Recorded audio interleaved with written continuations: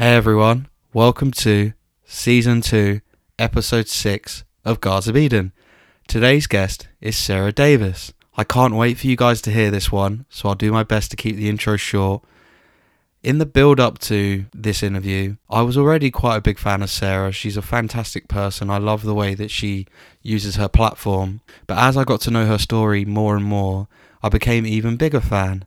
And by the time I met her, I was a fan. It was a really cool moment. Sitting down with her, she was super sweet, really lovely, has a great story and a ton of value in her story. I want to wish her all the best in terms of her health and fitness as she looks to go to Tokyo next summer. And I just wish her nothing but the best for her career. I think you guys are going to love this one. So without further ado, 3, 2, 1, let's go. Hey Sarah, how you doing? I'm not too bad, thank you. How are you? I'm all good. This the first away day for the podcast in Preston. Wow. So I'm loving it. Sorry, it's in Preston. Not at all. It's it's a nice change to be fair. So and I'm excited to meet you, of course. So thank you. First question, something we ask all of the podcast guests. Mm-hmm. Can you give me a song that reminds you of a happy time in your life? So I'd say probably a song for me, and it's kind of fits with my weightlifting career, is Katy Perry Raw. Oh, I love it. Yeah, just because it's like motivational and stuff, and at a time like I was upcoming in my weightlifting career when it came out, so yeah, it was kind of cool. A lot of people didn't believe in me that I could do what I've now done when I had my sights set on it. So yeah, it was kind of one of those songs that just gives you a bit of a pump. That's an awesome song. Thank you. So that will be living on the Guards of Eden soundtrack Spotify playlist. Cool. Am I right in saying you started kind of fitness in gymnastics? Yeah, so as a kid, growing up like this kind of area, I did gymnastics from the age of about 4 or 5. Really? All the way through till kind of 14, 15 probably. Okay. Yeah, so. What did you enjoy about it early on? I don't really know what made me want to do gymnastics. My mum just said, like, I just kept pestering her, like, I want to go to gymnastics. So she finally, like, gave in after I'd, like, bounced off the sofa so many times that she let me go. And it was just one of those things that I loved doing, and it was like a little family there, and it's just what I did after school. I went to gymnastics, and it was cool, and it's one of those things that, you know, I wish I could still do now, but unfortunately my body's a little bit too old and all that sort of stuff. So, yeah, I don't really know where it came from. It was just one of those things I fell into. Yeah. And didn't you go to is it Garstang School of Gymnastics? Yeah, Garstang School of Gymnastics. So it's not too far from where we are here, actually. Okay.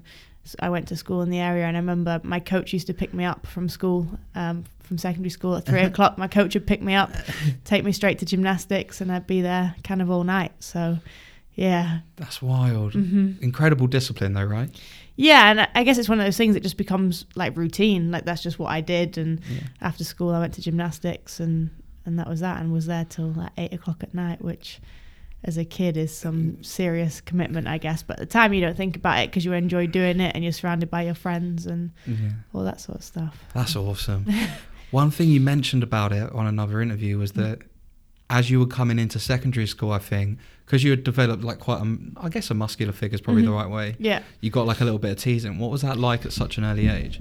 I mean, I feel like as a generation with, you know, we had London 2012 and stuff. I feel like, you know, if that was now, it wouldn't necessarily be the same issue. But like as an 11, 12-year-old girl to be absolutely shredded with an 8-pack and pecs kind of isn't normal. And like school's one of those places that if you're not normal, then, you know, you stand out, and that's when you get picked on. So yeah, and like my coach would pick me up. Like I said, I'd get to the gym and I'd just burst into tears. Like I was but then by the same accord, like going to the gym was kind of like my escape from it. And it was, I guess it's kind of like a catch-22 that I enjoyed going to the gym to escape it, but then that was what was causing the issues and the bullying. But yeah, I think that part of that eventually is what caused me to stop doing gymnastics.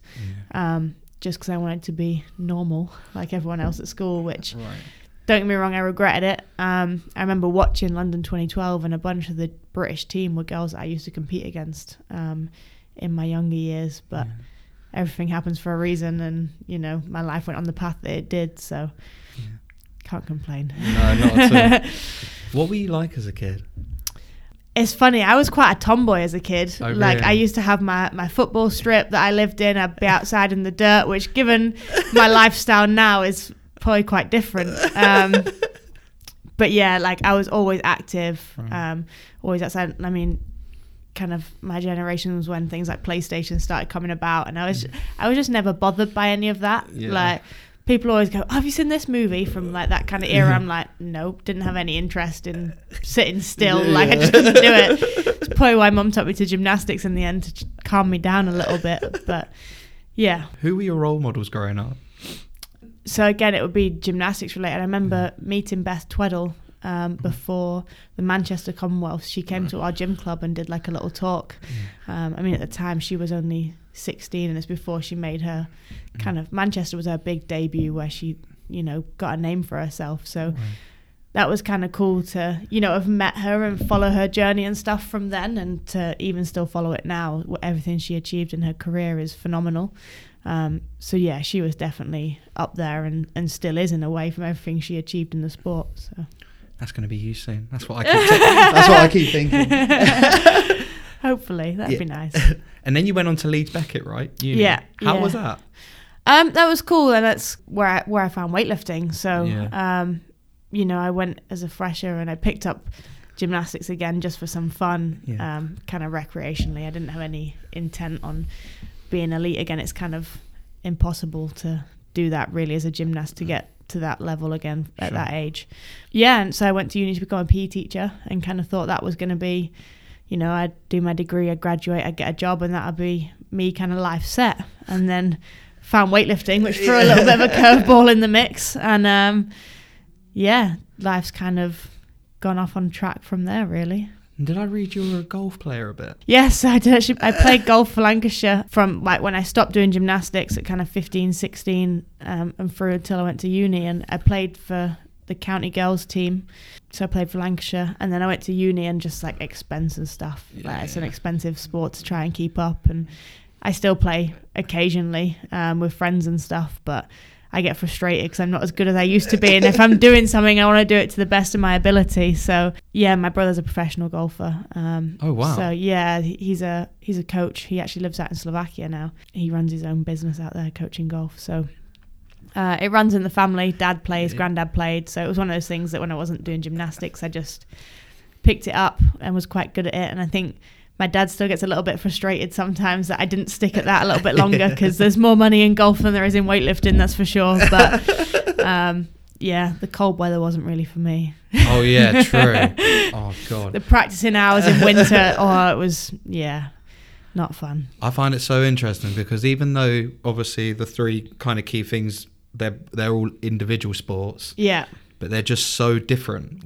One's like body control in terms of the gymnastics. I guess that's similar to golf. Yeah. But the golf is like you get one go at it. Gymnast, I guess it's like loads of different movements. Yeah. And then the weight training is like, I guess, pure power and technical ability. Yeah. But like you get one go at that, but it's just so intense, it seems like, for short times. Yeah. Whereas golf, I guess they're all mental in a certain aspect. Yeah, I mean, they all have different. That kind of psychological aspect, especially like you said, individual sport. Like you're out there on your own. Like you've not got any, like, think about the rugby, you've got a teammate to back you up or whatever it is. Like it's you on your own and with your own mind, which can be kind of make or break for some people. But the interesting thing is, and this was something I was going to ask later, but whilst we're here, when I've seen you step to a bar in the film that I've seen, you look so calm and focused, but it's like a calm in terms of you don't look nervous at all, but it's like a laser focus, and it's a weird combination. But yeah, firstly, is that accurate on how you're feeling? Yeah, pretty much. I mean, you know, there is some nerve and some adrenaline there for competition. I think if you're not nervous, then you maybe are in the wrong game. Like nerves show you care about it 100%. And you want to do well. And it's something that over the years I've got better at, you know, calming my nerves and harnessing it in the right way. But yeah, you want that kind of little bit of aggression in your belly just because you're trying to lift more than your own body weight above your head. So, but yeah, that's probably about right, because at the end of the day, when you step on the competition platform, you've just got to trust the process of the training you've done, and it's just another one of those lifts that you've done 1,000 times in the gym. So yeah, that's probably a good summary, really. And I was going to say, is it something that you have to practice, the mindset element of it all? Yeah, I mean, it's just something that's kind of come with years of competition. you know, when I got to a good sort of international standard very quickly, and my mindset wasn't necessarily in line with my physical ability. So it's one of those things that took me a little while of international competition and that pressure to really focus it and practice it. And, you know, you can see the best sports psych in the world, but no one can prepare you for that moment right there. And it's only kind of over time and with practice that you learn it. And I think coming into the sport kind of old in terms of elite sport, as in hadn't done it from being a kid. Sure. Like I had to almost play catch up, whereas you get some people in the sport like Zoe's been to Youth Commonwealths, Youth Olympics, like she's been to all these things, and over time like the competitions get bigger as you get more experienced, and you learn that pressure and that experience as you're kind of growing up in the sport. So I had to almost play catch up a little bit on that, but you know, I think my gymnastics background did help. Like you said, being out there on your own and all eyes on you. So over the years I've got there and developed it. I mean, there's still always work to do, but we're getting there. The second thing I noticed whilst we're just talking about you on the platform is that let me get this right. First, you're the first GB female athlete at your weight category to snatch over 100 kg, right? Yeah. 101 kg, bloody awesome at 64 kg. And then I'm not sure if this is right, but is it 125 clean and jerk? Yeah, my best is 125. I've cleaned a little bit more a couple of times, but always miss the jerk, so I'm working on that. And I would expect this, like, I don't know, I'd try and put myself in your position and what that must feel like, which I'm never going to do. But you look like calm once again. It's like a smile of like, yeah, it's awesome. Yeah. But I feel I'd be like tearing things apart, like, fuck yeah, let's go. Like, and you do get that with some lifters, but they think like with weightlifting as opposed to say like powerlifting or something like that, like it's so technical with weightlifting that, you know, that used to be an issue for me, is I used to almost get like over like excited and over aroused, and then it would have a negative effect that I'd just try and rip it off the floor and forget any technical movement. So it was a case of like having enough fire, but you know, keeping it calm as well so that you can still focus on the technical stuff. Yeah, because it's just, I just saw you like did one, like it might have been your third rep on, or third, I guess. I'm going to say rep. I don't know the proper terminology. I'm sorry. And you just like kind of smiled and looked really peaceful. And I was like, that's a lot of weight you just chucked above your head. What the fuck? Like, it was like a really quaint smile. And I was like, you've just done something really awesome. Yeah, I guess it's just one of those things, isn't it? It's like the celebration of just how it comes out. And there's a video of my 101 snatch at the British. I'm actually still at the bottom of the lift. Yeah. I still have to stand up and this grin just comes across my face because like, I know I've got it by that point. So, yeah. Oh, God, honestly, I was looking and I was like, I know she cares. Like, that's really obvious. But it's like, I'm like, you look like really chill and calm. Yeah. Which I don't know. I don't know what it is. I think it's because I've got an expressive face, so I really struggle to like look just like kind of. I mean, I feel like I have an expressive face. I feel like sometimes, like when I'm actually in the middle of a lift, my eyebrows like point in and I look a little bit like the angry emoji, you know, with the straight eyebrows that are like, so. I love it. It's so cool because it's such an like instinctual thing, right? I guess in terms of, I heard you say it once in terms of saying like you'll just try and get under any bar. Yeah. Like, and that can be like something that you're not used to. Oh yeah, I'm a lunatic. Yeah. I'm an absolute lunatic. Like the coaches know that as well. Like when we go to international competition, they're like, right, we'll get the first clean and jerk attempt in to secure the total and see what the board looks like. And if we need to throw a heavyweight on the bar for the third attempt, we know you'll give it a good try. And I'm like, yeah, pretty much. That's so interesting. Do you think that stems from being someone that's competitive? Yeah, definitely. Yeah. Like, I'm the youngest of 4 siblings. You've got to be competitive. That makes a ton of sense. Was it something like you were just, as you grew older, like it was just a part of you? Yeah, I've just always been competitive. And I think, like, my weightlifting career kind of grew up around the national team at the time, which training into the London Olympics. So, you know, I never saw anyone being scared of a bar. Like, I just saw the guys throwing themselves under heavy weights. So that's what I did. So. Yeah, it's kind of like what you don't know, you don't know kind of thing. Exactly, yeah. So how is it? Because weight training, for me anyway, I really loved it as a hobby. How was it when you started transitioning from teaching across to and making it a career? Like, did it dull it at all, or did you just kind of maintain the passion for it? like, it's one of those things that, like, it has become my job now. And there are times where I'm like, you know, I write programs, so it's my job, and video feedback and all that sort of stuff, and I'm in the gym training. Sometimes I'm like, oh, too much weightlifting. Like, it gets kind of all consuming, and like, I can see why people work a job that's completely different to the sport. And you know, you get athletes or Olympians and stuff that have got like law degrees, and they work, do you know, they just do stuff. People are like, oh, do you want to work in sport? And it's like, actually, I want to do the complete opposite.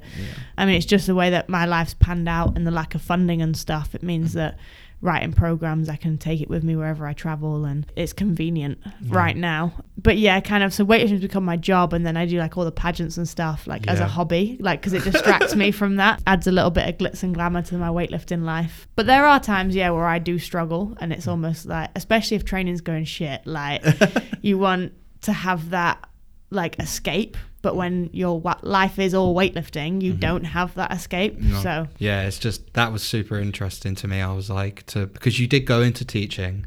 So I took a teaching job because I wasn't funded. I wasn't good enough to be funded at the time. I taught for 3 years, and then I made the decision to stop teaching, be a full-time funded athlete, and then the funding disappeared. So I was kind of there like, oh, what do I do now? Right. But you know, the coaching stuff has taken off, and it's not earning me big bucks, but it's earning enough to pay the bills and allow me to live pretty comfortably at the minute. So I can't really complain. No. How was it? Because, so I might have the timescale completely wrong, and I'll look ridiculous saying this, but you were teaching at the same time you were doing competitions in places like Israel and Kazakhstan. Yeah. So I was teaching from 2013 to 2016. So the school I was teaching at were actually really good with me, letting me have time off during term time. Sure. I mean, I was only part-time and in PE, so it's kind of those 2-3 days a week that I was working, like, they can kind of make do without me. I'd take it unpaid. Sure. And it's cool for them to have a PE teacher who's doing all that sort of stuff, I guess. It was a really good school where they took pride in their sports teams, and, the kids liked having a teacher who was going off and doing all that cool stuff. So it's always when I disappear and I come back, they're like, Miss, where have you been? Like, what have you been up to? And like, come back with medals and stuff, which is cool, like, for the kids to see that. And so, I was really lucky that the school kind of let me have that flexibility, kind of within reason, obviously. But obviously, as a teacher, you're expected to take holidays in school holiday time. So I was very fortunate. How was that experience of kind of coming back and all these kids being like, where have you been? What's happened? Yeah, it's kind of surreal, really. Like, I mean, I've got a picture of one of one of my favorite groups at the time, like, with the kids with my medals on and stuff. And it's really cool. It is really cool. And it's kind of, I'd have loved that as a kid, like having a PE teacher who'd done those things. Absolutely. So I think hopefully I've made a little bit of a difference to them, and those are, the sporty kids, that they can see what they want to achieve, but also realizing that not every sport's like football. You're not going to earn millions of pounds a week or whatever it is. Like, they can see that you do have to have a backup option, which I guess as a teacher is kind of what you want to be getting across. Because I've taught in some schools that were kind of inner city schools, and these kids are like, I'm going to get signed by United, and reality is very different. So I guess it kind of teaches them that a little bit, that you're like a realistic, like, they're like, wow, like, we can be that. It's like a really realistic aiming point for your life, exactly. Right? And then you went on to go and work with Wisdom for Lifting. Can you explain Wisdom for Lifting? So my partner at the time, Jack, set it up in 2014 when he lost his funding. And then when I stopped teaching and lost the funding, I took more of the business stuff on and kind of grew the business side of it. Like, it turns out I have quite a good business mindset, apparently. Look at you. So, grew the social media that goes with it, all the pricing, all the programs and stuff like that. And it's kind of gone through all the stages now to a point where it's supporting me full time to be able to train and all that sort of stuff. So it's really cool, and I have some people from all walks of life that are on the program. I've got Nora, who competes internationally for Switzerland. Wow. So I coached her at the World Championships, which is really cool. That is cool. And then I've got people who are just like doing it for fun, and masters lifters that just do it as a bit of a hobby. So you get a real range of people that come to you for a program, which is cool. Was that a decision you were confident in early on? No. It was kind of like okay, the funding's gone, let's give this a try, see if we can grow it to make enough money, and kind of see where it goes from there. If I have to go back into teaching, I have to go back into teaching. And I probably will go back to teaching at some point, but it's not fair on the kids to that time off and stuff. It's not fair on the school for you to expect them to give you the time, and especially if you've got kids like exam levels and stuff, they don't need the inconsistency of teachers disappearing and all that sort of stuff. So yeah, I guess I'm pretty fortunate that there is that need in the market, with CrossFit and stuff like that. Like it's grown the sport of weightlifting massively. Big time. So it's that was where I sort of started tapping the marketing was at the CrossFit people to improve their weightlifting for CrossFit. Sure. But obviously as weightlifting's grown as a sport, you just get more people coming to you now for just pure weightlifting, which is really cool. So teaching, you enjoyed it then? Yeah, I love teaching. Yeah, some people are like, how can you teach teenagers? But I found them easier because I did summer camp in America, so I did 3 summers. I always found the teenagers easier. Yeah, you can reason with teenagers. The younger ones, you have to like mother them and stuff. Nah, it's not for me. Like I do some days now where I go into like primary schools as an athlete, and they're fine for a day, but I couldn't keep that up all day every day, because you have to kind of put on this act in front of the young ones that you're all happy and this and that. And whereas the teenagers, they can sense if you're in a bad mood and they know not to push the boundaries because it's not worth it. Oh, that's exactly how I was. Yeah, you get it like the odd day where I was like really tired. I was like, don't be late to this. Don't play with me today. Like we need to get this day going. So what did you enjoy about Leeds? So I went to uni in Leeds and then just kind of stayed there really, because at the time we had the national program was still in Leeds. So we got a house together, myself and Jack at the time, because that's where the gym was. And we had friends and stuff there, so we got that. And then they moved the national program down to Loughborough, which is really annoying when you've just got a house. But like we had a friend network and stuff there, and it's a cool city. It's like it's got enough in it that you kind of don't have to go anywhere to need anything, but it's not too big that you're kind of overwhelmed and get a little bit lost in it. So yeah, I just really like it as a city. So because you're based between both, right, at the moment? At the minute, so I still staying with friends at the minute in Leeds, and then my family are back this way, so I'm kind of just back and forth a little bit at the minute, and I'm potentially going to move down to the Midlands in the new year, which is exciting. So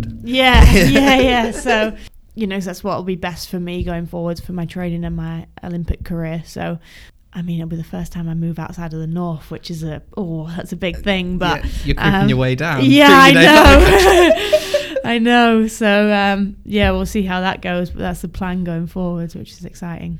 Yeah, I guess because Preston and Leeds, it's not too far, right? I guess. Yeah, so that's kind of like when I moved to Leeds for uni, it was far enough away from home that I was away from home, but not too far that if I needed to get back for something, I could get back pretty easily. So it was a nice kind of distance to be. So yeah, because I was Southwest London and I went to Southampton, Solent.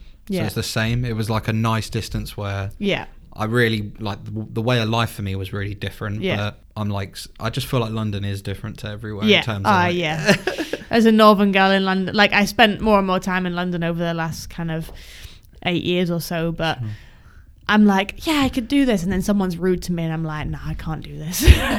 Honestly, so I got here yesterday and someone spoke to me, and it's like the instinct is to like be like, why are strangers talking to me? And then I had to realise where I was, and I was like, no. You're in the north. Yeah, the north. It's a friendlier place. So but it's so true. You instinctively just think, especially me, I wear headphones everywhere. Yeah. That's like my kind of, I guess, annoying thing. Like I'm always wearing headphones. But yeah, so when someone started speaking to me, I was like, what are you doing? Like, I'm wearing headphones and you're a stranger. But yeah, it's just so different. So I can imagine it's getting a bit scary move as you creep down the country. Yeah, I know. Luckily, the Midlands is still pretty friendly, but it's getting there. But yeah, because my dad was from Nottingham, so I kind of spent bits of time there as a teenager. Yeah. And it was, still really different to the way of life here, but yeah. They'll call you Duck or Love. Yeah. When were you quite sure that you were like, oh, I can do this weightlifting thing full time? I mean, I'm still not sure. Yeah, I was about to say, you've been talking, I was like, actually, I wonder.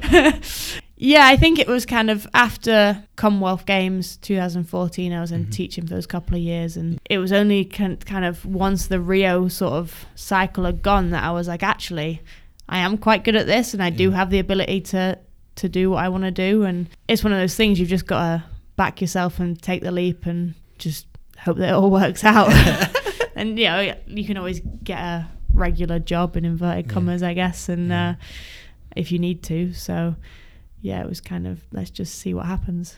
That confidence is super inspiring, though, because there's so many people that probably want to go full time and do, it might not be weightlifting, but in some sort of field. Yeah. And you were just like, yeah, I'm going to make it work. Yeah, like there's a bunch of people who, you know, they don't like the job they're doing and they'd love to do something else. And you make it work. Like a friend of mine recently, like they were doing a job they didn't like and was like, just quit. Like, you'll work it out.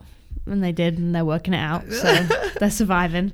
Yep. You've got your fingers crossed, making sure it doesn't sound like a silly bit of advice. I know. But it's going all right so far. So it's weird, right? Because we're saying about weightlifting being an individual sport. You are, I guess, a part of a team in the grand sense in terms of being a GB member. Yeah. But you're performing on your own. What do you prefer? Do you prefer the teamwork, or do you prefer the individuality of it all? I think that's what's good about weightlifting, is a sense of like, if something goes wrong, you know you're accountable or whatever it is. Like, whereas I'd thought of a team sport and somebody else screwing it up, I'd be so mad at them. Like, I'd struggle to like be able to be friendly. So I think that's cool. But then, you know, you've also got that when we're away at international competitions, everyone goes to watch everybody lift. Everyone supports you. You know, you can drive anywhere in the country pretty much and find another weightlifter, and you can train together and push each other. And Emily Campbell, our super heavyweight, we have a really good training relationship, and we have a 20 kilo rule on each lift. So obviously she's super heavy, so she lifts loads more than me, but we have a 20 kilo handicap, so whatever I do, she has to do 20 kilos more. So that's good fun when we go away to competitions. And like, I lift first, so I set the standard, and then she knows what she has to achieve come comp day. So yeah, it's good fun. Yeah. And then I spoke to you a bit before about it. The interview you did with Trav, you spoke about, once again, this is exactly the sort of person I would want to play a team sport with when you said this. But the interview asked you about Zoe Smith and said, have you found like lifting with someone that's like that comparable in terms of how well an athlete she is? Do you feel like that's improved you as an athlete? And you were like, no, I've improved her as an athlete. Yeah. And that's, I mean it. If I had someone on a team like that, I'd be like, right, we are like best friends. Please stay around me. But what does it take to have that mindset in terms of like, we are competing really, but at the same time we're on the same team? Yeah, I mean, it's been a difficult one with me and Zoe over the years, because like, she was British weightlifting's golden girl, and I kind of came up through the ranks, and she'll admit it. She's like, Sarah, you know, you made all of us pull our fingers out of our asses and train harder, because you achieved what we were achieving in 6 years in 2 years. And you know, it is difficult that on competition day you're going head to head, and there's things on the line like Olympic qualification or Commonwealth spots and stuff like that. And that's the good thing with individual sport and weightlifting, is that you all do your own training separately, and you know how much work you've put in, and you know it's either going to pay off or it's not on the day on the platform, and you've just got to leave it at that everyone's done their own work. It's either your day or it's their day when it comes to the platform, and you know, we'll give each other a hug at the end of it and go and get a beer in the bar. So it's one of those things that and it has developed over time. I mean, when I first started lifting, Zoe wasn't very old, and kind of a immaturity showed, I guess, and she'll probably say this now herself anyway, but she didn't like me being there coming up through the ranks, because it was threatening her position. Which is natural, I think, anyway. Yeah, exactly. So it's taken some time, but we've finally got there over the years. And when it comes to competition day, we just say good luck at the start and then say well done at the end, and anything that happens in between is whatever happens. So, do you guys ever train together for anything, for any reason? So we used to, when we had the funding, we used to train in Loughborough together. Sure. There was me, Zoe, and Emily, she's now Muscat, Godley. The three of us used to be in Loughborough every week together, training together. So it's cool, and it does push you, and you know, you see what everyone else is kind of up to, and it pushes you along or whatever it is. So were you barking on her, being like, let's fucking go? Not like directly, but like, you know, you're constant, like if you're in the gym and you're training together, you're keeping an eye, and like we'll both do it to each other. Like if they've got 90 kilos on the body, like, I'll stick 92 on, like, you know, of course, and it ends up as one of those. So yeah, it's good, and it's good to push each other, and it definitely did develop us as both as lifters, which is cool. Yeah, because you have to have a respect for someone on that team to do that, I feel like. Yeah, exactly. Yeah. And that's the thing. We still respect each other. We both know that we put the training in, and we both know that, you know, whatever happens on that platform happens. So I guess it's just as we've got older and wiser that we've got a little bit better at it. Because that's how I've always been with sport, in terms of you have to have that respect level. But I've always been someone, especially with football. I played a bit of 11-a-side this year. And like in that pre-season training where it's boring, it's a lot of running.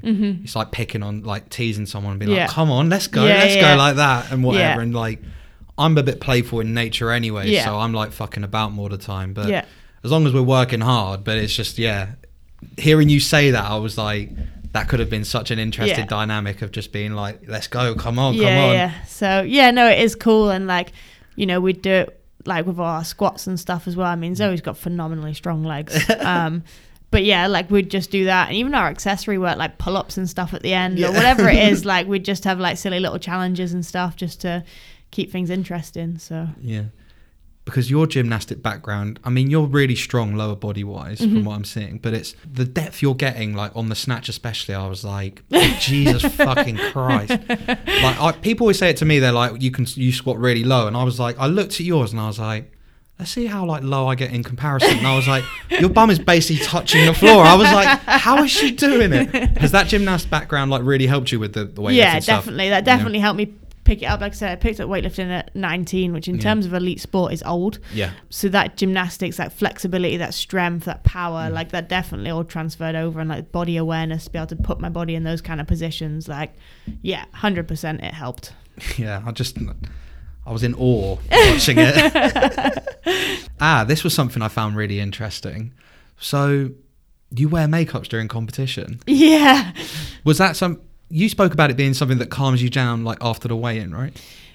So it's generally like, especially now where I lift in like the A groups, they're always at the end of the day. So you're making weight and stuff. So you're not really eating much before you lift, and you kind of find yourself sat in a hotel room twiddling your thumbs and pacing. And there's only so many times you can check that your lifting shoes are still in your kit bag and everything else. So it's something that I do like comp day, just kind of take my time, do my hair, do my makeup, and it just distracts me more than anything. So otherwise I know I'd sit there just thinking about the competition and kind of going out of my mind a little bit. So it keeps me kind of calm and relaxed. And you know, as a pageant girl, I quite like, you know, hair and makeup and stuff. And there's probably a gymnast in me too, that, you know, gymnastics, your hair's got to be done right and everything before you go out for competition. So my gymnast days obviously carried over, and it's good fun. It's one of those things that people always comment on it, and, you know, I guess from a selfish point of view in terms of sponsorship and stuff, like if you're looking good on the platform, you know, it's only going to reflect well when it comes to things like that. So,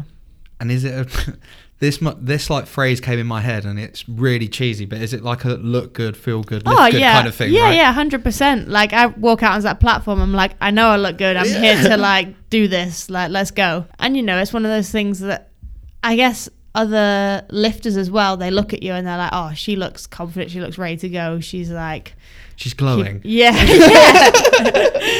Like just to like keep an eye on her sort of thing, I guess. So I just found it super interesting, because I feel like that's what I would be like in that situation. I'd want to like look kind of and like sets the tone, right? I mean, a lifting suit isn't the most glamorous thing in the world, like, and weightlifting isn't that glamorous. So if we can just add a little bit to like make me feel a little bit better in that lycra all-in-one, then you know, why not?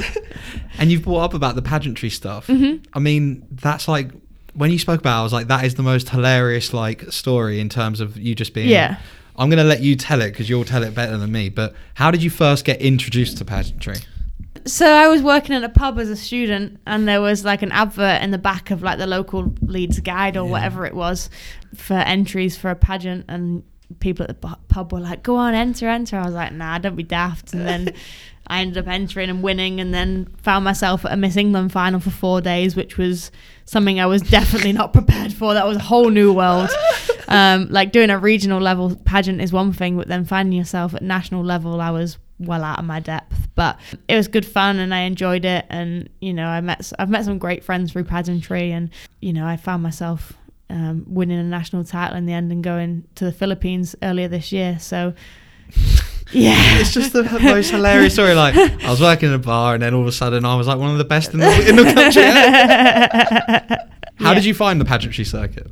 So people expect it to be like bitchy and all that sort of stuff, but you know, it's the most empowering group of women like you could ever come across. And you know, you get all these like feminists that kind of believe all the stuff they read from the pageants in the 70s and 80s, and they're like, pageants are awful, but pageants these days are very much about the difference you can make to this world and the community and charity work and how you can be a role model to young women. So I've got friends who are like dentists, lawyers, you know, working in the police that have all been through pageantry, and everyone has their own kind of story and reason for wanting to do it. And you know, like for me, it's about when I was an 11, 12-year-old getting bullied for being muscular, about, you know, if I can somehow, someone in that position can see me now and be like, actually, you know what, it's going to be okay. Like that's a big thing for me. And to, you know, even I get negative stuff even now about my body, that people saying like it looks like a man's body and this and that, which is just nonsense. It's just people hiding behind keyboards, but kind of sticks a finger up at them and is like, yeah, all right. Is there a part of you that feels like, maybe even by accident, but it might not be, it might be something that you've consciously thought about, is there a part of you that feels like you've ended up becoming the woman that you wish you had when you were younger? Oh yeah, definitely. Like, and it was one of those things, like I found weightlifting by accident. I found pageants pretty much by accident. And, you know, I did my first pageant just as something to do and to wear a pretty dress and all that sort of stuff. I'll be honest about it. It was, let's see what this is about. And then it wasn't until I'd been through that I was like, actually, I can use this as a platform to make a difference and put myself out there as a role model, hopefully, for other young people that were in that position that I was in. And I feel like now, like I said, with the Olympics and stuff, like, we have more positive female like sports people as role models, and women's sport gets much more coverage. Like you look, Jessica Ennis was everywhere in the build up to London. Like you couldn't turn a corner without seeing a poster of her or a billboard of her or whatever. So it is growing, but you know, it's still one of those things that I think we do need to keep pushing and making sure, you know, that coverage kind of stays there really. How old were you at when 2012 came out? I know it's rude to ask a woman her age. I'd have turned 20 that summer. Okay, yeah. Yeah, I'd not been lifting very long. I'd only been lifting like a year. And then to go down and watch it, that was cool. Yeah. Did that play a part in terms of you being like, I really want to try and make this a go of this full time? Yeah, I'd say so. You know, I'd been lifting a year. I was doing all right. I remember the British Championships that year was Olympic qualification, and I was competing against Zoe and Emily at the time. And I remember, I don't know why I remember this, but I remember Zoe, we were in the warm-up room and she was like, Sarah, will you stop getting so strong, please? Otherwise I'm going to have to start worrying. Yeah. So, and I remember coming third that year to Zoe and Emily, and then come 2016, the three of us were going head-to-head for an Olympic spot for Rio, which was... That's wild. Crazy to think like that can happen in a 4-year window. Yeah. Unbelievable. You had, was it a back injury? Yeah, so I had a spinal fracture. Fuck me, back injury's the worst. Yeah. I mean, I'm lucky at the time I was funded. I had a full medical team and all the support and everything, but we tried to kind of mask it and make do. Like we had doctors like to check that was safe to do and everything. In the build up to the qualification, the final, the British, which was our last qualification competition, but it wasn't meant to be. And given when I started lifting, you know, that was only 5 years into my career. People are training for 10, 12 years before they make a major games like an Olympics. So it would have been nice to go to Rio, but it was never fully on my radar of when I'd be ready to compete in Olympic Games. For me, you know, it's always been a case of targeting Tokyo. So I was about to say, so for you, right, let me get this correct. I could be wrong once again, but it's, you have to hit a certain benchmark, and that kind of is what gets you into the games? So they've changed the qualification for this time, and it's pretty complicated. But in summary, it's over an 18-month period from September last year. Okay, yeah. So September 18 all the way through to April 20. Yeah. And you have to compete 6 times internationally, and your best 4 results count towards a world ranking. Right. And you have to have a top 8 world ranking or next best continental to be kind of invited to the games. So at the minute I'm kind of sat somewhere between 6th and 8th. Sure. The rankings haven't been updated since the Worlds, I don't think. But yeah, so at the minute it's looking good. Yeah. I've just got to kind of consolidate. And you've got spot. a super busy winter now, right? Coming. Yeah, so I've got English Championships in a couple of weeks. Week after that, I'm off to Germany to compete for my new German team, which is exciting. Oh. And then I've got China in December for the World Cup, which is an Olympic qualifier. Oh, nice. And then Rome in January for another Olympic qualifier. And then April is the Europeans, and that's our final Olympic qualification. So right, so it's not any competition in terms of no, they there's have to be like specific comps. Yeah. So there's different like weightings to different competitions. So like a Worlds and a Europeans have a higher weighting, so you get an extra 10% on your points if they're one of your 4 that count. So the ones coming up as silver events, you only get an extra 5%. Mm-hmm. And then I did a bronze event middle of summer this year, but hopefully that won't be one that counts, because ideally out of your 6 you want all 4 of your ones that count to be gold events, because then you're gaining like an extra 40%. So yeah, we'll see how it goes, but it's definitely a long process to say the least, like to be on form and to stay touch wood injury free for that period of time as an elite athlete is a long old slog to keep pushing your body to those limits. So. Especially because you've got to teeter this balance of you want to be in physical like top shape, and that obviously demands you train at a certain level. Yeah. And it's for these like singular events, so 6 times in 18 months, which is and bearing in mind you've got 2 in such a short amount of time. Yeah. Which is also wild. Yeah, and with Christmas in between, I've got to make weight in January. That's feral. I don't know why they've done that. It's the end of January, to be fair, so I've got a little bit of grace time. But yeah, I'll have done more than the 6, just because it's nice to have that backup option. You don't want to be, in April, like everything on the line at the Europeans, because it's just adding unnecessary pressure. Whereas if I can get these next 2 are kind of about getting kind of consistent results as opposed to anything like crazy. But I'm hoping to get and do some training before I go to China, get myself on a training camp somewhere and get my head down and some focus. So how long do you take off after a comp to let your body kind of relax a bit? It depends really on the competition and where we're at, but about a week normally, which doesn't seem very long. And then then training changes. So if we've got a long training block, it's kind of light weights, high volume, and just working on imbalances and technical stuff. So it's nothing kind of crazy. But after the Worlds this time, I had a week. After I lifted, I had a week, and I was in Thailand, so I enjoyed being in Thailand and partied pretty hard. And then I got back, I had like a week, and then I was on a girls' weekend in Liverpool, and a few things. So I kind of had like 2.5, 3 weeks off this time just to blow off some steam, ready to get my head down. Because at that point, I didn't think I had anything until January, which seemed like forever away. And then one of the coaches called me and was like, "We're going to go to China in December." I was like, "Oh, shit, I better get back to the gym." Best life Sarah had to take a break. Yeah. So I lived my best life for 2.5 weeks and then had to get back to it. So the Thailand trip looked awesome. Oh, it was phenomenal. Like I'm so fortunate, and it's things like that where you just, I have to stop and take check that the amount of places I've visited and the opportunities I've had. Like I was driving over this way to my mum's yesterday and realised that by the time we see the year out, I'll have only had 2 months of the year where I've been like in the country. So I think it was like February and May. I won't have left the country, but every other month I'll have left the country at least once. How? Firstly, that's awesome. What a fantastic life. But but how often? Because like you're saying now, because of how rigorous this schedule is, and over these 18 months before Tokyo, how often do you get that chance to kind of sit down, breathe, and be like, Jesus, like I can't believe that this is like the life I'm living right now? Yeah, it's crazy, and it was only when so I was programming a girl that was on the national team with me as a 55, Amy.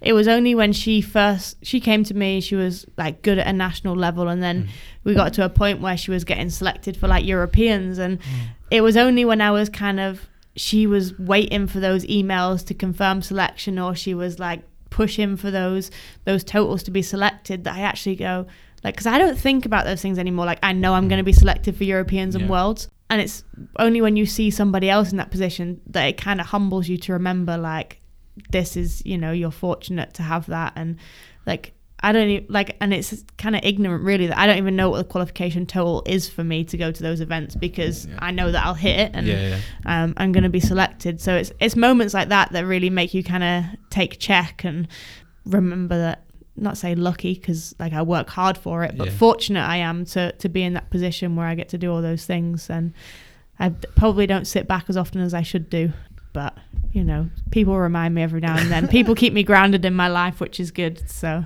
good. I always think of luck as it's where preparation meets opportunity. Exactly in terms of you've put this hard work in, and then opportunities happen. It's a good way to look at it. I wanted to read an Instagram post that you put up.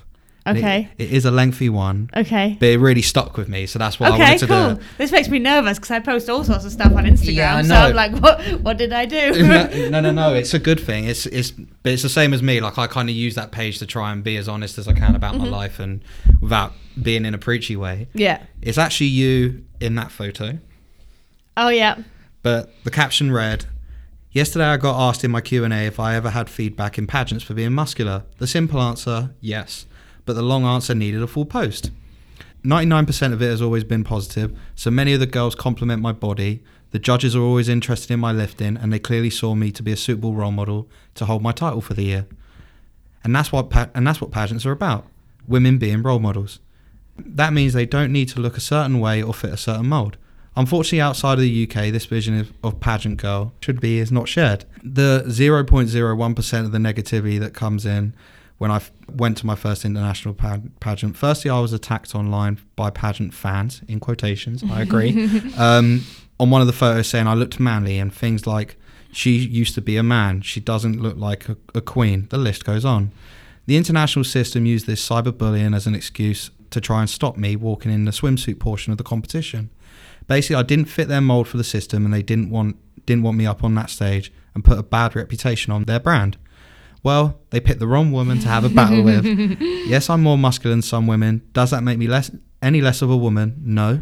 Does that make me any less of a role model to others? No. Does that make me any less worthy of my title? No. Does it make a woman who fights for other women to allow them to be whoever they want to be? Yes. Stand strong, be whoever you want to be. Don't let negativity of others hold you back." How does it feel to hear that? It's kind of weird to hear it, like thinking I wrote that. I'm a little bit like emotional about it, I guess. Like, it's one of those things, like, it's, you know, it's a couple of months old now, that post, I think, isn't it? And yeah, it's crazy to think that, you know, and I write these things, but then I don't think about people reading them. So like, to actually have it read to me, to, you know, process that information is kind of like we said earlier, like, I wish I'd had someone for me to read that, you know, 15 years ago or whatever it was.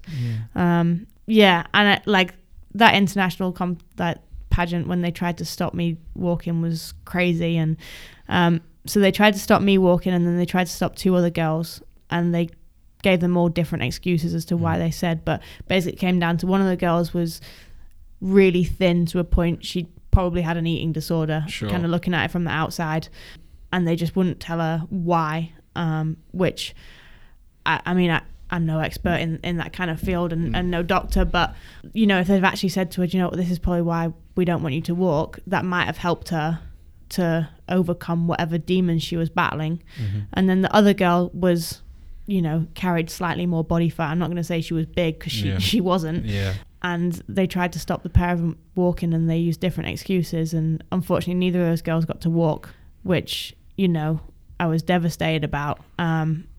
And, you know, you've got 60-something girls in a room, all spending 3 weeks together. So I was pretty vocal about the fact they were trying to stop me walk, and it was unbelievable. I went out there, and there's screens in the back so everyone can see what's going on, and the noise that I got from the other girls. And this is what I was saying about people expect it to be bitchy and stuff. Like, you know, you've got 60 girls all from different countries, and they cheered me down that runway. Like, it was unbelievable. Like, it still gives me goosebumps now thinking about it, because and it sounds really cheesy, but it is that, like, sisterhood, and, you know, everyone's there for each other, and nobody cares really who wins. Obviously everybody would like to win, but everyone's there supporting each other. And yeah, it was crazy. And I'm thankful that my national director, you know, she backed me with it, and the decision and everything that that I went through, and she'd have said, you know, if they'd have stopped you walking, this was only like 10 days into the competition, so she was like, I'd have supported you if you wanted to get on the next flight back home or whatever it was. And she now no longer works with that system just because of,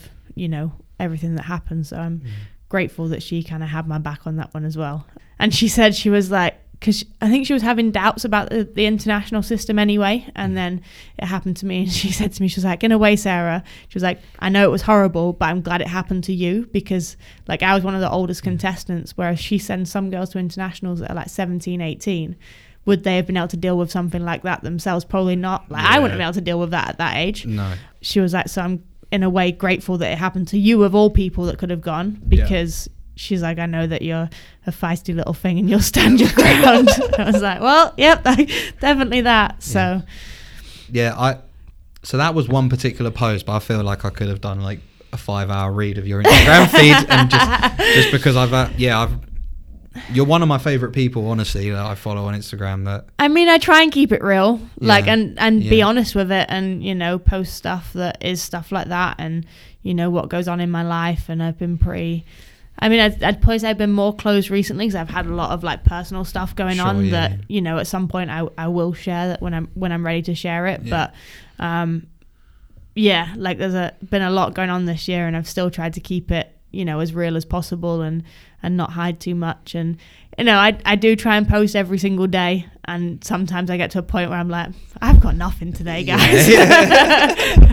My life isn't that exciting, but, you know, a lot of it is just stuff like that. Like, I'm not going to try and claim that, you know, I'm taking perfect pictures in front of trees and all that sort of stuff that goes on Instagram every day, and look at my new shoes. Like, that's not me. I try and keep it so that it actually has a purpose, rather than just being a highlight reel of selfies and everything else. 100%. Do you find it challenging striking that balance of, you know, there are certain things that you don't want to put on there, but wondering whether, maybe it has a purpose, or do you find it challenging every now and then? Yeah, definitely. I mean, you know, there is stuff, and I'm like, should I post it, should I not? And then I'm like, actually, let's look at this from the outside in. Would I want to read that if I was going through that? The answer's probably yes. And, you know, there is stuff that you want to put up there, and, you know, it's about, and I try and keep it, would I want my mum to see it? Would I want my grandma to see it? Like, would I care? Would I want, you know, when I'm done weightlifting, my future head teacher that I'm going to work for to see it? Like, and that's the way I look at it. Do I want my future children to be able to read it? Because once it's out on the internet, it's out on the internet, isn't it? So and that was something that, you know, I mean, it got taken down off my Instagram, which was really annoying, but I did a women's health article back in the summer. They do like a naked edition, so there was a picture of me with my butt out on the internet. You did. You posted it somewhat recently, right? Not that long ago, like a week or so ago, and it got reported on my Instagram, which was annoying, because there's definitely worse things on Instagram. You mentioned how it done really well as well, and you were like, maybe that's So I mean, I gained nearly like 10,000 followers from that. It was unbelievable. But like, I didn't post it for the followers. Like, I posted it for the purpose of the article, which you know, is in line with everything else I talk about body image and stuff. And the article was kind of 10 pages of different athletes from different sports. There was myself and Olivia that did it from weightlifting, which was super fun, and it was a good day to shoot. But like stuff like that, like people say to me, you know, what have your mum seen? I was like, I showed my mum when it got printed in the magazine. I mean, my dad probably just doesn't want to see it, because dads are a little bit like, but it's not a case of I'd be ashamed of him seeing it. It's just a case of he's my dad and doesn't want to see it. So, but there will come a point where I got kids and I'm old and wrinkly, I guess, and be like, look, this was me once. I looked good once. I love it. And one of the main reasons I brought up that photo in particular, because like I said, I could have brought up loads. How have you found guys interact with you when they find out what you do and kind of what you've achieved? I mean, like, if it's social media that they kind of see what they're doing, but, you know, it's not even necessarily guys. Like, I go and give talks in schools and stuff, and people go, you don't look like a weightlifter. And I'm like, well, I'm in the top 10 in the world, so I clearly do look like a weightlifter. Like that's what I do, and I'm, you know, I'm pretty good at it. So this is what weightlifters look like. And I mean, you look at any of our national team, really, the women, and you wouldn't think they don't fit the stereotype of weightlifters at all. Like in regular clothes, we look like regular people. So I mean, most people find it cool. You do get some guys that are, I guess, intimidated by it, and it's kind of funny when I'll go and train in a different gym just because I'm on the road or whatever, and I'm throwing like over 100 kilos above my head or squatting like 140 kilos, and you've got these kind of gym bros in there that are looking at me like, what is going on over there? I feel like I should just like, have you seen these Facebook videos where people put on all the makeup and stuff and make them look like old people? And I feel like I should do one of those and just go into a random gym like dressed as a little old lady and snatch 100 kilos or something. It'd be quite funny, wouldn't it? But absolutely. Yeah. So generally, like, people have a real positive response to it. You know, you get the people who have the stereotypes of like, you don't look like a weightlifter, or they're like, you've not got very big arms for a weightlifter. And that's because I don't need big arms. But generally, like, responses are very positive. So that is one thing, right? I guess because you don't need. No. You need mobility and stability, but it's not like pure strength. I guess. Yeah. No. Like, arms in weightlifting just kind of control the bar. Like, they don't do that much. They're kind of just there to attach you to the bar, really. Whereas everything comes from lower body, which is why like women can pick up weightlifting later in life because naturally they're very lower body dominant and more mobile. So whereas men have usually done years of bench press and don't have that upper body mobility to get there. So with Tokyo coming up around the corner, how are you feeling about it? It's a weird one, like, because obviously 4 years ago in the build up to Rio was very different. Like, I always knew I was like an outside shot, and I probably didn't believe in myself soon enough in the build up to Rio to actually push myself to the levels that I should have been. I was kind of like, well, it's probably going to be Zoe's spot, so I might as well just, you know, take over. And you get like the people in your life that aren't directly involved in the sport, like friends and family and stuff, are like, so you're going to the Olympics? And you're like, well, I'm trying, but I kind of knew deep down that, you know, I wasn't going to be able to go. And I mean, it was the injury that stopped me in the end, but there was probably more work that I could have done that would have put me in a stronger position, but as hindsight, I guess. And going into this Olympic qualification, like the way that the qualifications changed works in my favor, right? With it being individual qualification, and you know, they're trying to like clean up the sport and anti-doping stuff with all the Russians and all that sort of is going on. So if there's ever an Olympics to go to, it's going to be this one, on the basis that, you know, it's going to be hopefully cleaned up a lot more. And touch wood, you know, that I've got a good chance of a really good ranking at an Olympics, and to be in the position I am now it's kind of surreal, and I'm just kind of just getting on with it, keep my head down, keep training, and just let it happen in its natural course. But obviously off the back of the Commonwealths last year, you know, that gave me a good boost to kind of believe in myself to be able to do it and really push into this Olympic cycle, which is exciting, a little bit nerve-wracking, a little bit surreal. Like I said, sometimes you just stop and take check and be like, this is actually what I'm doing and this is where I get to go. And so I've just got to keep my focus and keep pushing. So this is one thing I've got absolutely no idea of, the potential length of your career. I've got no idea what that's going to look like. I mean, there's women's weightlifting isn't that old as a sport. Like, it only came into the Olympics in 2000, so we don't really know that much about like a female lifter's career. I mean, men keep going into their kind of mid to late 30s generally. I guess the thing for a woman is things like having a family and stuff like that has a massive impact. I mean, there was a girl from Finland who was a good weightlifter. She competed against me internationally, and she had a baby, and I was like, oh, it'd be interesting to see how she makes a comeback. And then she had another baby. I was like, come on, you were like my project. Like, I was waiting to see what happened. So when are you going to stop having babies? So I don't know if she'll come back to the sport now or not. She might be done, but we just don't really know a lot about, you know, the comebacks. Obviously, all your core muscles and everything if you have a child, like, and trying to lift heavy weights. So I mean, for me, like, Tokyo is definitely like on the cards. The next Commonwealth Games in 2022 is in Birmingham, so like a home games, like, that's without a doubt will be is completely on my horizon, and I want the gold medal there. So, and then we'll see about Paris. I think it depends kind of what qualification looks like, if there's any youngsters up and coming that are gonna challenge me, and kind of, I guess, what my personal life looks like too, like whether there's, you know, whether I'm going to be starting thinking about having a family and all that sort of stuff. So, because by the time Paris rolls around, I'll be 32. So but it's kind of, coming towards the end of a career. But the way I have it set is Birmingham will be my last Commonwealth Games.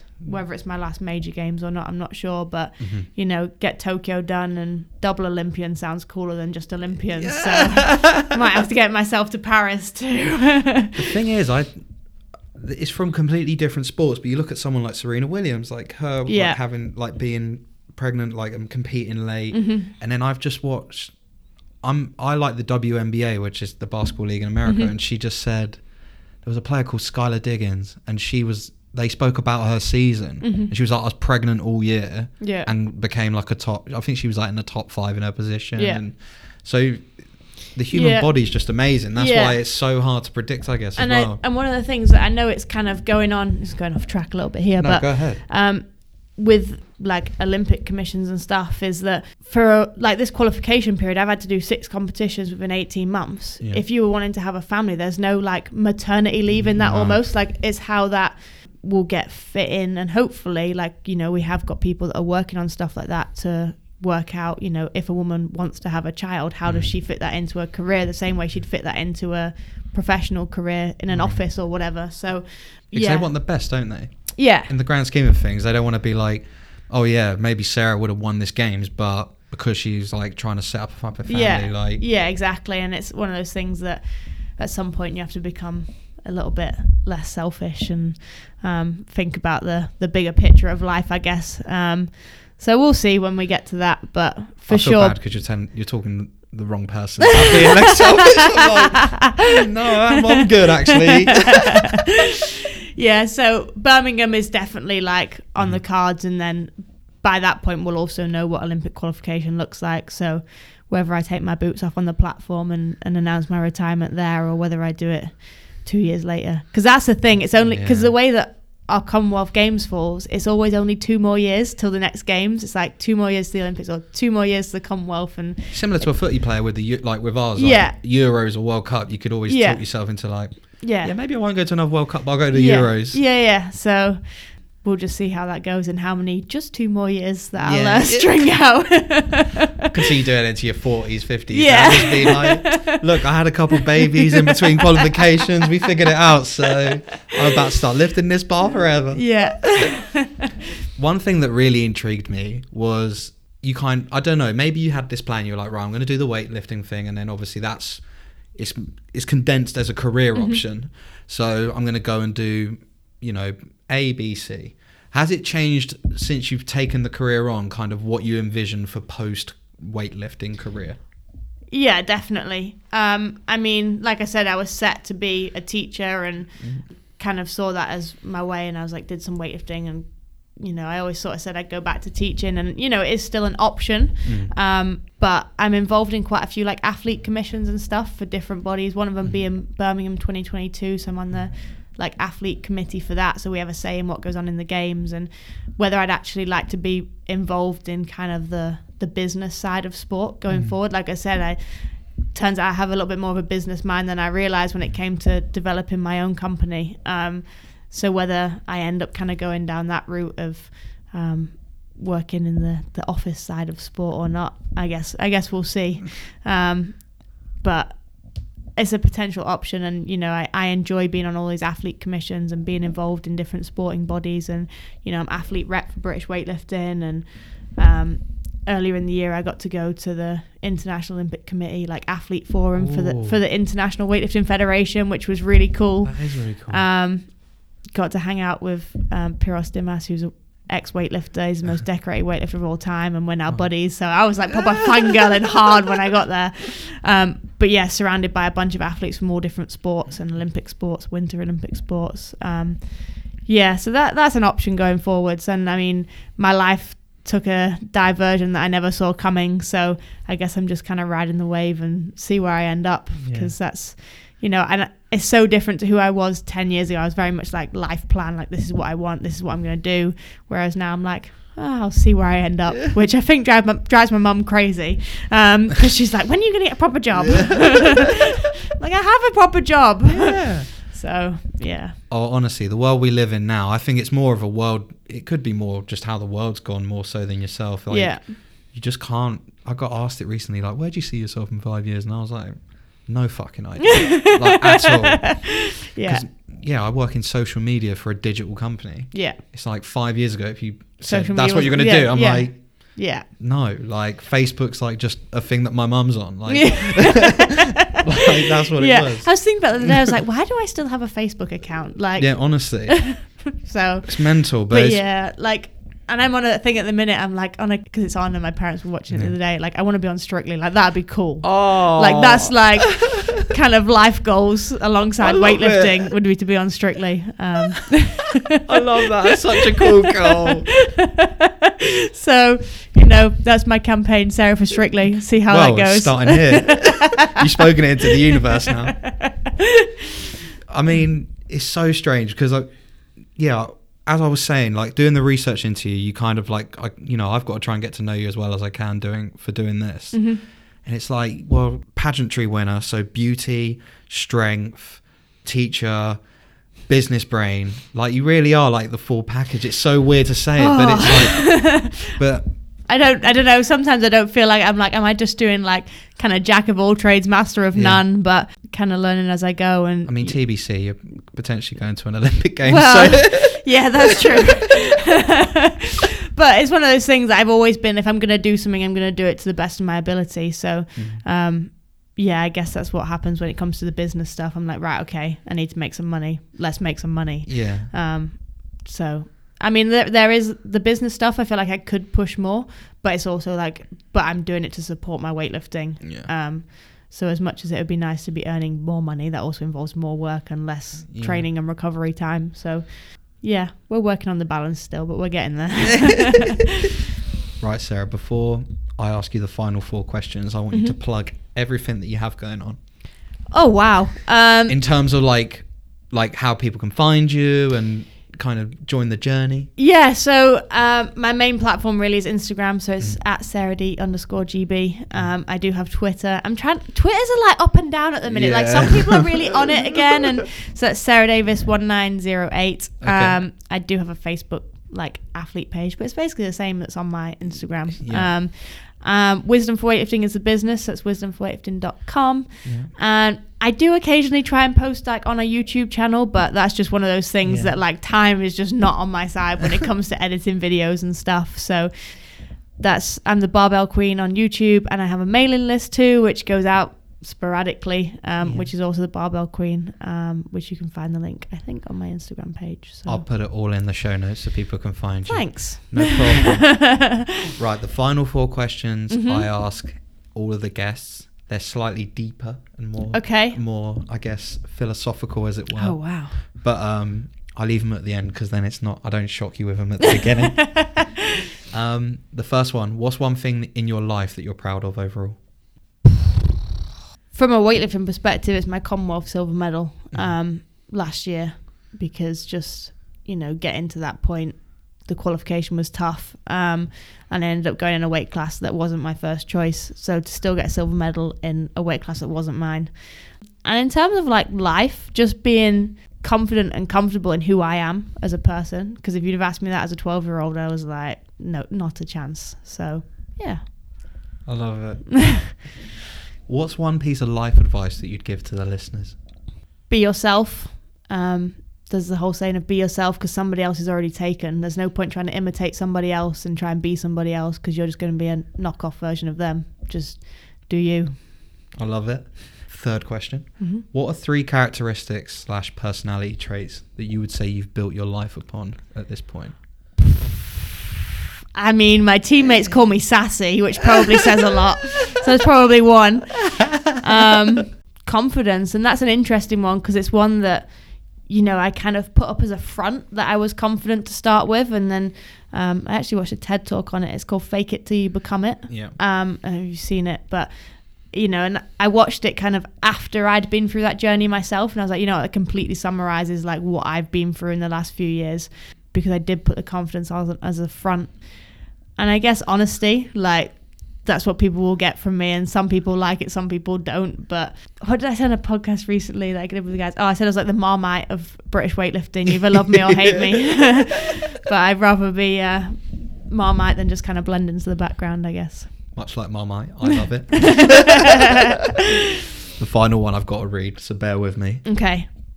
Many years into the future, your time as Sarah Davies is coming to an end.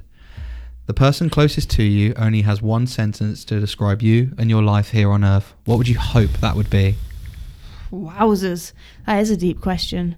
I guess it's almost like, what would you put on your headstone, isn't it? Like, wow. That I was a determined person that went after everything that I wanted, but still left the world a better place when I found it. That is the best way to finish the podcast. Thank you so much for your time, Sarah. You've been absolutely awesome. It's been really, really cool to meet you, and I'm a big fan. Oh, thanks. Wishing you all the best for 2020. Thank you. Let's fucking go. Let's do this. Bye, everyone.